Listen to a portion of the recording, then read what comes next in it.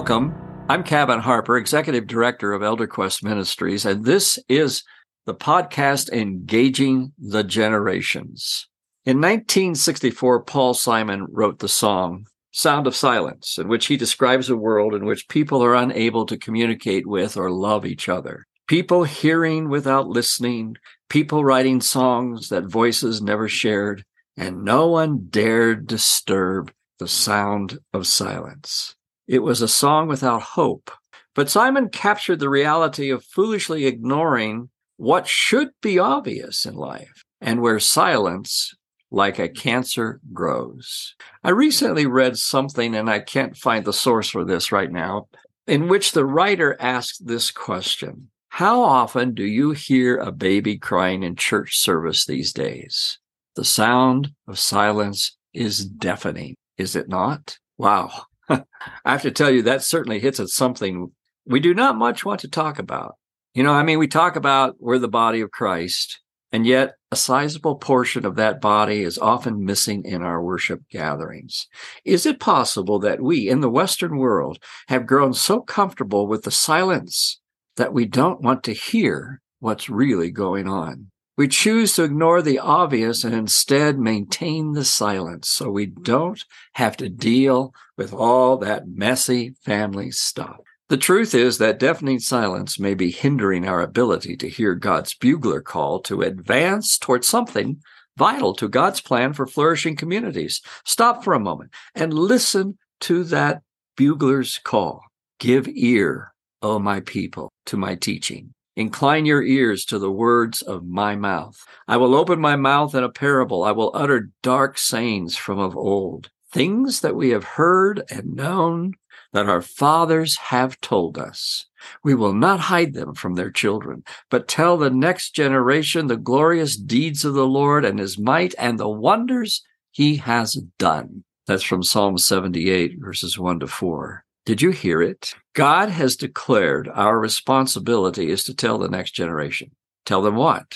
Tell them the glorious things God has done, like what he did to save us through Christ, and how he has demonstrated his sovereign might in our midst. We ought to do that in our homes and in our worship gatherings. In both places, every day, we can proclaim his wondrous might and goodness. We dare not hide the things God has done or is doing among us from any part of the family of God. How can they hear our songs of praise when they are not even among us? How shall they hear the wondrous stories of God's grace and goodness that are written into our stories if we do not tell them around the family table and the communion table? These opportunities are missed perhaps because too many of us who are older adults are also dull of hearing, or perhaps merely unwilling to surrender our comfort so we can respond to the bugler's call. It's less messy when we stay in our own silo, isn't it? Yet as older believers, are we not the ones who have journeyed the long road of experience and faith in which God's goodness and greatness have been displayed? Have we forgotten how other older believers poured into our lives when we were young so we could smell the sweet aroma of Christ in them? Now, we are called by God to speak of what we know to be true so another generation may embark on their own journey of faith alongside those of us who have traveled long. This is an inclusive journey in which all generations do life together. It is a family calling in which every part does its part and no part can say, I have no need of you.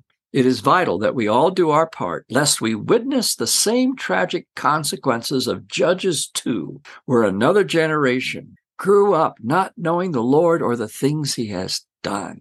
That generation chose to forsake the God of their fathers and instead follow the gods of the peoples around them. Sound familiar? The time is short and passing oh so quickly, my friends. The Spirit is bugling charge.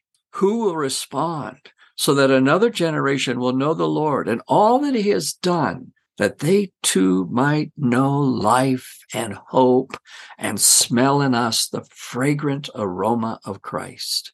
There is so much at stake. Or will we instead settle for the sound of silence? I'm Kevin Harper, and this has been Engaging the Generations. I hope you will let me know your thoughts about what we just talked about. You can contact me at podcast@elderquestmin.com. I'm Kevin Harper. I hope you'll join me for one of my future podcasts. Looking forward to sharing with you generation to generation. God bless.